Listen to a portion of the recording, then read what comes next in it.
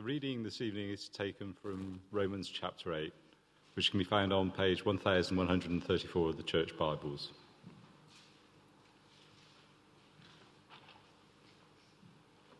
Romans chapter 8, starting at verse 1, life through the Spirit. Therefore, there is no condemnation for those who are in Christ Jesus, because through Christ Jesus the law of the Spirit of life set me free from the law of sin and death. For what the law was powerless to do, in that it was weakened by the sinful nature, God did by sending his own Son in the likeness of sinful man to be a sin offering. And so he condemned sin in sinful man, in order that the righteous requirements of the law might be fully met in us, who do not live according to the sinful nature, but according to the Spirit.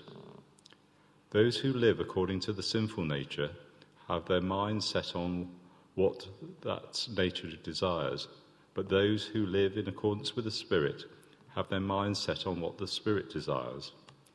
The mind of sinful man is death, but the mind controlled by the Spirit is life and peace. The sinful mind is hostile to God. It does not submit to God's law, nor can it do so. Those controlled by the sinful nature cannot please God. You, however, are controlled not by the sinful nature, but by the Spirit, if the Spirit of God lives in you. And if anyone does not have the Spirit of Christ, he does not belong to Christ. But if Christ is in you, your body is dead because of sin, yet your spirit is alive because of righteousness. And if the Spirit of him who raised Jesus from the dead is living in you, he who raised Christ from the dead will also give life to your mortal bodies through his Spirit who lives in you. Therefore, brothers, we have an obligation, but it is not to the sinful nature to live according to it. For if you live according to the sinful nature, you will die. But if by the Spirit you put to death the misdeeds of the body, you will live. Because those who are led by the Spirit of God are sons of God. For you did not receive a spirit that makes you a slave again to fear, but you received the Spirit of sonship. And by him we cry, Abba, Father. The Spirit himself testifies with our spirit we are God's children. Now if we are children, then we are heirs, heirs of God and co-heirs with Christ, if indeed we share in his sufferings, in order that we may also share in his glory. This is the word of the Lord. What is salvation? What does salvation mean? That's the question that we'll be asking ourselves tonight as we continue in our Basic Christianity series. And so far in this series, we've seen who Jesus is, what our problem is, our sinful condition before God. And last week we began to see what God has done about it, about our sinful condition in Jesus' death on the cross. And whilst this series is called Basic Christianity, the truths that we've seen so far and the truths that we'll be realizing together this evening are incredibly rich, wonderfully deep, and worth our full attention, as they have the potential to change our lives completely. So, what does salvation mean? Many will say it's the forgiveness of sins. Jesus died on the cross to take away our sins. And this is absolutely true. But there's so much more to salvation. And what I want us to really notice this evening is that true salvation goes so much deeper than merely the forgiveness of sins. I don't know how many of you will have seen The Christmas Carol, Charles Dickens' book and then film. You may have seen the Muppet rendition of this. It's a tradition in a sweet family household that every Christmas Eve we put on Muppet Christmas Carol and watch it together. I'm not sure if that's your favourite, but I'm sure most of you will know the story quite well, where the cold-hearted and tight-pocketed Scrooge is visited by three spirits, three ghosts, three Christmas ghosts. And during the course of the film or the book, Scrooge is brought to realise just what a horrible person he is and just where his current lifestyle will take him. And at the end of the film or book or Muppet adventure, we see this man Scrooge completely changed and transformed from the man he once was, to a thoughtful, kind, and generous gentleman.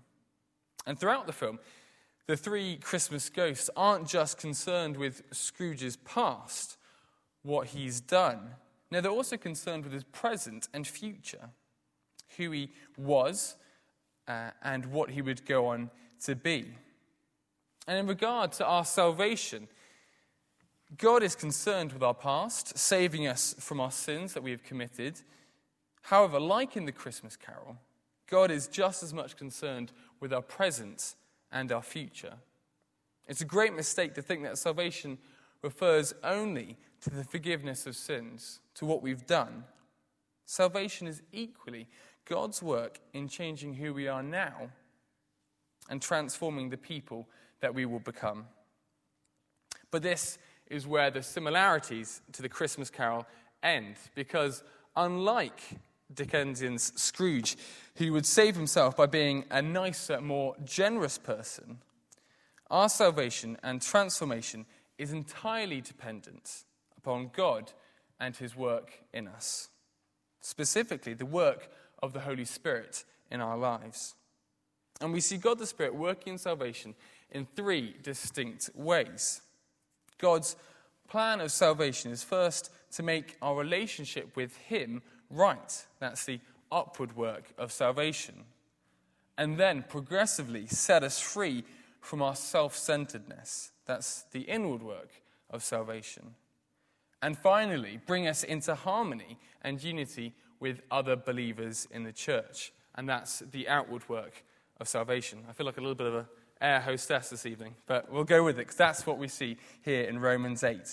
Firstly then, we'll look at God's work of salvation in restoring our relationship with him, the upward work of salvation. And in looking at these different specific aspects of salvation, we see various theological words ending in shun, the first of which is condemnation. Back in Romans chapter 3 and verse 10 to 12, we read that there is no one righteous, not even one. There is no one who understands. There is no one who seeks God. All have turned away. They have together become worthless. There is no one who does good, not even one. At the moment on Wednesdays, with our 16 to 18-year-old guys group, 4Bs, we've been going through Romans this year, and these guys will be very familiar with the courtroom scene that Paul uses on a number of occasions as we go through Romans. And that's what we see again here. We are in the dock. We're in the courtroom and we're in the dock. And we're standing before God. And the verdict against us doesn't look particularly good. This is what we've seen with those verses that I've just read out. No one has done good. Not one of us. And in our reading in Romans 8, we recognize that we were once condemned, guilty of all the wrong things that we have done, separated from God, awaiting his wrath and judgment. And we've seen that in our series so far, haven't we? That state that we were in our sin. So we're in the dock before God, and we're found guilty. And that's where we were under God's law, in our sin, destined for death. But then along comes Jesus, and he takes our place in the dock. On the cross, Jesus took the punishment we deserved for our guilty condition. He is condemned in our place. And as for us, well, in the first verse of our passage, have a look down if you've still got it open in front of you. In that first verse of our passage, we see that we are no longer found guilty. Have a look at it there in Romans 8 and verse 1. Therefore, there is now no condemnation for those who are in Christ Jesus. And this brings us on to our second shun word. We are no longer condemned, we're no longer in condemnation, but instead we are justified. So justification is our second shun word. And again, Paul is using legal language here. In Jesus taking our place in the dock, we are justified. It's just as if I'd never sinned. Justified. Right with God. This work of salvation in restoring our relationship with God is seen back in Romans 5, where we read, God demonstrates his own love for us in this. While we were still sinners, Christ died for us. Since we have now been justified by his blood, how much more shall we be saved from God's wrath through him? We have been justified by Christ's blood. His death on the cross is the means by which we can now be right with God. So how is it that we make this process from condemnation to justification? Well, back in our passage, we see in verse 2 that this process is possible because through Christ Jesus, the law of the Spirit who gives life has set you free from the law of sin and death. The Holy Spirit has given us life through Jesus' work on the cross so that we are free from sin and death. So far, we've seen God's amazing work in salvation in legal terms, once condemned, now justified. But there's one more aspect that we see here in Romans 8 in regards to our relationship with God being restored. And if we've seen the legal side of salvation, then this is the personal, relational aspect. In verse 14 to 16 of our passage, we read, For those who are led by the Spirit of God are the children of God. The Spirit you received does not make you slaves, so that you live in fear again. Rather, the Spirit you received brought about your adoption to sonship. And by him we cry, Abba, Father. The Spirit himself testifies with our spirit that we are God's children. And here in these verses we see the third churn of our upward work of salvation, adoption. We have some incredibly wonderful truths here. It's the work of the Holy Spirit that we are now, verse 14, children of God. And it's the Holy Spirit who's brought about our adoption to sonship. And you see that in verse 15. And it's by him that we are able to cry out in prayer, Abba, Father. Abba, Father. Do you see how personal that is? How intimate our relationship with God is through the work of the Holy Spirit in salvation. Remember where we came from, what we were. None of us did what was good. We all did evil. We stood rightly condemned before God, destined for death. But now, verse 16, we know in our hearts, because the Spirit is working in our spirit, that we are God's children. We've been adopted. And Jesus, speaking to his disciples just before his death, says in John 14-18, I will not leave you as orphans. I will come to you. And in that chapter, Jesus is speaking of the work of the helper, the advocate, the Holy Spirit. Jesus sends the Holy Spirit to us, and it's through the Holy Spirit that we no longer are condemned. We are no longer orphans, but are now children of God. Through this adoption, we no longer have a judge who rightly condemns us, but a Father who greatly loves us. This is such a wonderful truth. And can you see that this is very much the work of salvation, and yet it goes so much deeper and further than simply saying we have been forgiven of our sins. So, this is God's work of salvation. We were condemned, but through Jesus' death on the cross, God has restored our relationship with him by the Holy Spirit. Because it's the Holy Spirit who justifies us and he brings us into his family as adopted children of God. That is the upward work of salvation, once condemned, but now justified and adopted. But it doesn't end there. We next see in Romans 8 the inward work of salvation.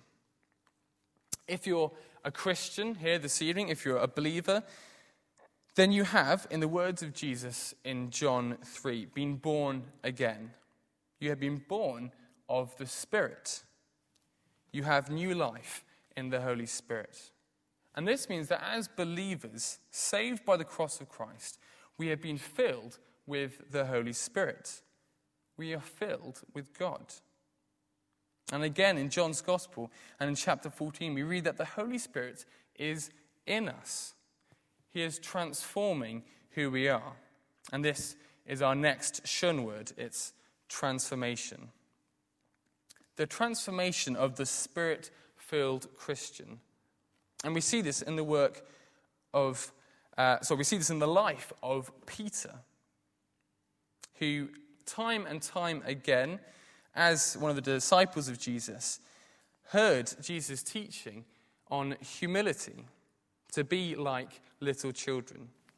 And yet, even though he walked with the Saviour, Simon Peter remained proud and overly self-confident. But if you were to read Peter's first letter, that epistle towards the end of your Bibles, you would see a letter full of humility, with reference after reference of what it means to be humble. And more generally, in the life of Peter, we see someone who went from being a fisherman who was rash, act first and think later, who was proud, who was sometimes even violent.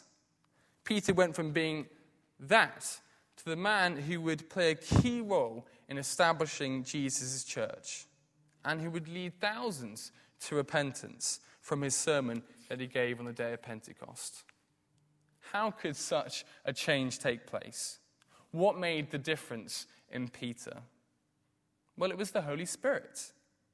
In the life of Peter, we clearly see the work of God in salvation, in completely transforming this man. But you might be thinking, well, that's all well and good for Peter. He was one of Jesus' disciples after all. But how about me? Well, remember, it wasn't until Jesus had ascended back to his Father in heaven that we then see the change beginning in Peter. Jesus taught Peter and his disciples many things, but it wasn't until the Holy Spirit came upon them, entered their lives, and started to change them from inside that they then began to obey and live in light of all that Jesus had taught them.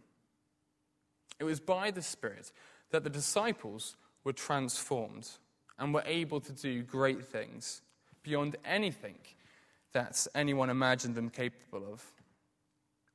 And it's in the same Holy Spirit who lives in us, if we are Christians, that we can also do incredible things. In John 14, verse 16 to 17, we read Jesus saying these words, "I will ask the Father, and he will give you another advocate to help you, and will be with you forever, the Spirit of truth. The world cannot accept him, because it neither sees him nor knows him, but you know him, for he lives with you and will be in you." It is the Spirit who helps and leads us, who transforms us from our old selves into the likeness of Christ. Does this mean then that when we become Christians, we are no longer able to sin? Does it mean that when the Holy Spirit is working in us, we will be perfect, sinless, and spotless? No, absolutely not. As John Stott says in his chapter on the subject, no, not a bit of it. In some ways, the battle with sin intensifies as we become increasingly aware of it in our lives. Back when I was at uni in my second and third year, I was living in a student house. And whilst it was quite a new house, it wasn't built to the highest of standards. And so, inevitably, I had some mold issues in my room. Nothing particularly special there. But the problem was, I wasn't actually aware of it. In the corner of my room was the wardrobe, and it was behind the wardrobe that the mold began to grow and spread. And it wasn't until one day where I noticed on the sleeve of one of my hoodies this strange green substance that I realized I had a problem going on. And I had to pull out the wardrobe from the corner of the room and let the light come in to see just how bad the situation was. And it was pretty bad.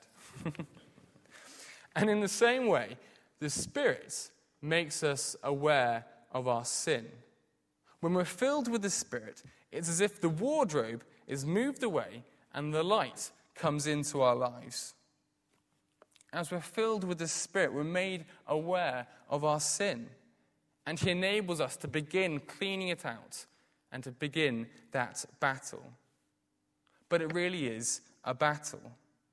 And we clearly see this in Romans 8 and verse 5 to 9, where Paul shows us a sharp contrast between those who are living according to the flesh, according to sinful desires, and those who are living according to the Spirit. Well, those living according to the flesh, in verse 5, have minds set on what the flesh desires, on sin, which, verse 6, leads to death. And those, verse 7, under these sinful desires, are hostile to God. They do not submit to God's law, nor are they able to do so. And verse 8, they cannot please God.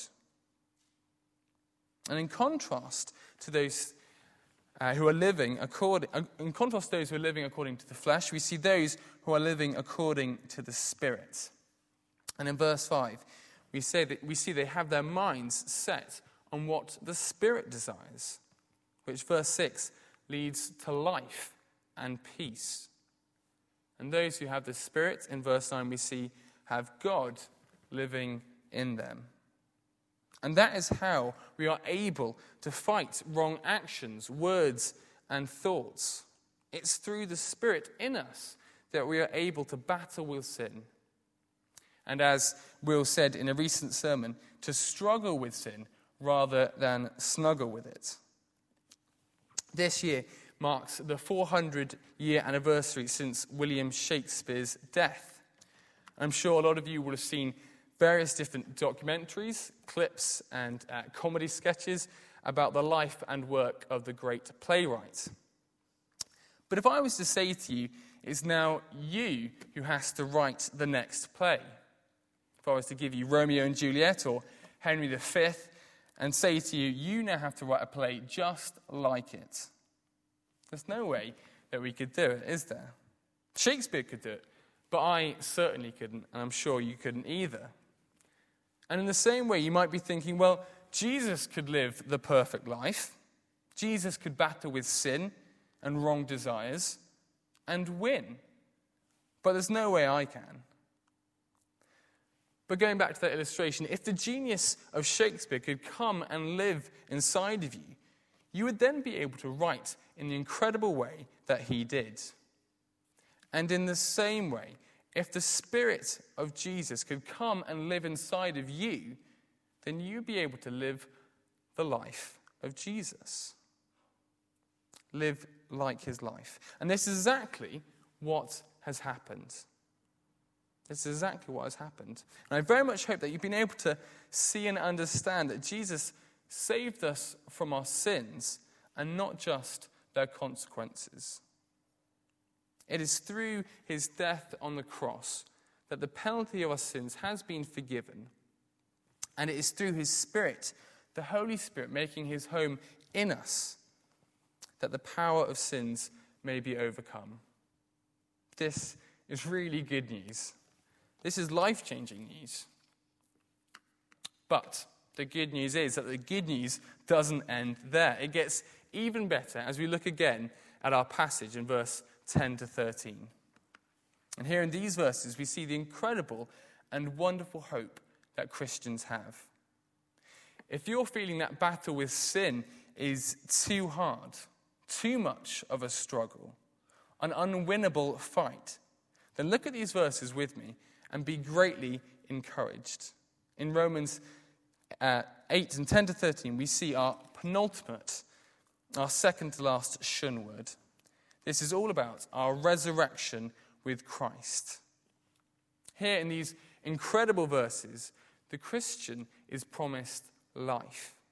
Even though our mortal bodies will one day die, we can have life forever. Have a look at verse 11. Just as Jesus was raised to life again, resurrected by God, in the same way, now that we have God's Spirit living in us, we too will be raised from the dead. The resurrection that Christ experienced will be our experience because of the life-giving Spirit within us. When we lived according to the flesh and our sinful desires, we recognized, didn't we, that led to death, eternal death and separation from God. But now in contrast to that, we have this offer of life. But how is it that this life is available to us? Well, it's through God in us that we have eternal life, through the work of the Holy Spirit within us. It's our union, our oneness with Christ that means we will one day know freedom from our struggle with sin. The battle that we will fight now, that perhaps you're fighting right now, on that day will be completely won. And in our resurrection, we will have life free from pain, suffering, heartache. And we will be able to spend eternity with the one who has made all of this possible for us. That is the promise we have as Christians. That even though we go through life facing hardships and battling with sin, we can look forward to the day when we will share in Christ's resurrection and have life in perfection forever with him. This, then, is the inward work of salvation. And again, recognize just how deep and rich this truth is. Through the cross, our sins are forgiven. But following this, through God dwelling in us and the Holy Spirit, we are transformed more and more into Christ-likeness. And we are given this amazing promise of resurrection and eternal life. These are the wonderful promises that are ours as God's adopted children. And as God's children, we are heirs with Christ. Did you see that in the final verse of our passage in verse 17? We are those who will inherit God's kingdom. And throughout this passage, there's been a strong focus on we. The work of salvation doesn't focus on the individual, but on the whole group of God's people, the church. And this is the outward work of salvation in our lives. As we have oneness with Christ through the Holy Spirit, we also have oneness with our brothers and sisters in Christ. I have no doubt that we all know from personal experience how easily a community, whether at college or in the office or within a friendship group, how quickly those places can become full of jealousy and disunity. But God's plan in salvation is to restore our relationships with one another as well as with himself, the outward as well as the upward. And he does this through our final shun word, unification. And one of the most striking pictures that the Apostle Paul uses to describe the unity of believers is the human body. The church, Paul says, is the body of Christ. And every Christian is a member or organ of that body, whilst Christ himself is the head. Not every organ will have the same function, not every part does the same thing, but each is necessary for the body to work and to be fully effective. In Ephesians 4:4, Paul writes that there is one body and one Spirit. And it's through that one Spirit, the Holy Spirit, that the church is one. It is in his presence, and it is through his presence in us that we are made one as his body. And as we are unbreakably united with God in the Holy Spirit, we are unbreakably united with each other as his body, his church. And this unity shows itself in genuine love. Now, the British person inside of you might push back against that hippie notion of loving each other. But before you dismiss it, recognize that this love is vital. Unity is the evidence by which we know that we are passed from death to life, that we do have the Spirit living in us. This love is not sentimental or even necessarily emotional. Its essence is self-sacrifice. This love reveals itself in the desire to serve one another at cost to ourselves. John Stott, again, writes of this kind of love, this unification between Christians, and it's great. This is what he says. It is by love that the divisive force of sin is neutralized. It's a good word. For love unites where sin divides and brings together where sin pulls apart. That is unification. And that is the outward work of salvation in the life of the Christian. So, we've seen God's upward, inward, and outward work of salvation, that we were once condemned, but now through the cross, by the Holy Spirit, we have been justified and adopted into God's family. As children of God, filled with the Holy Spirit, we are transformed more and more into the likeness of Christ, which will one day lead to our resurrection and eternal life. And until that time, we have unity within the church, with our brothers and sisters in Christ. And this is God's work in salvation. In the next couple of weeks, we'll be seeing how we can and should be responding to this amazing news. But you can start your response to this news right now. Jesus has paid the great price and brought us back to him. Have you accepted his incredible gift of salvation and all that includes? And that's a big all. Have you been adopted into God's family? And if you have accepted this gift, have you recognized the great depths of what salvation means? As a Christian, you have been saved from your sins, but the truths of God's work in salvation go so much deeper. Recognize them, know them, and thank God for them. Let's pray together.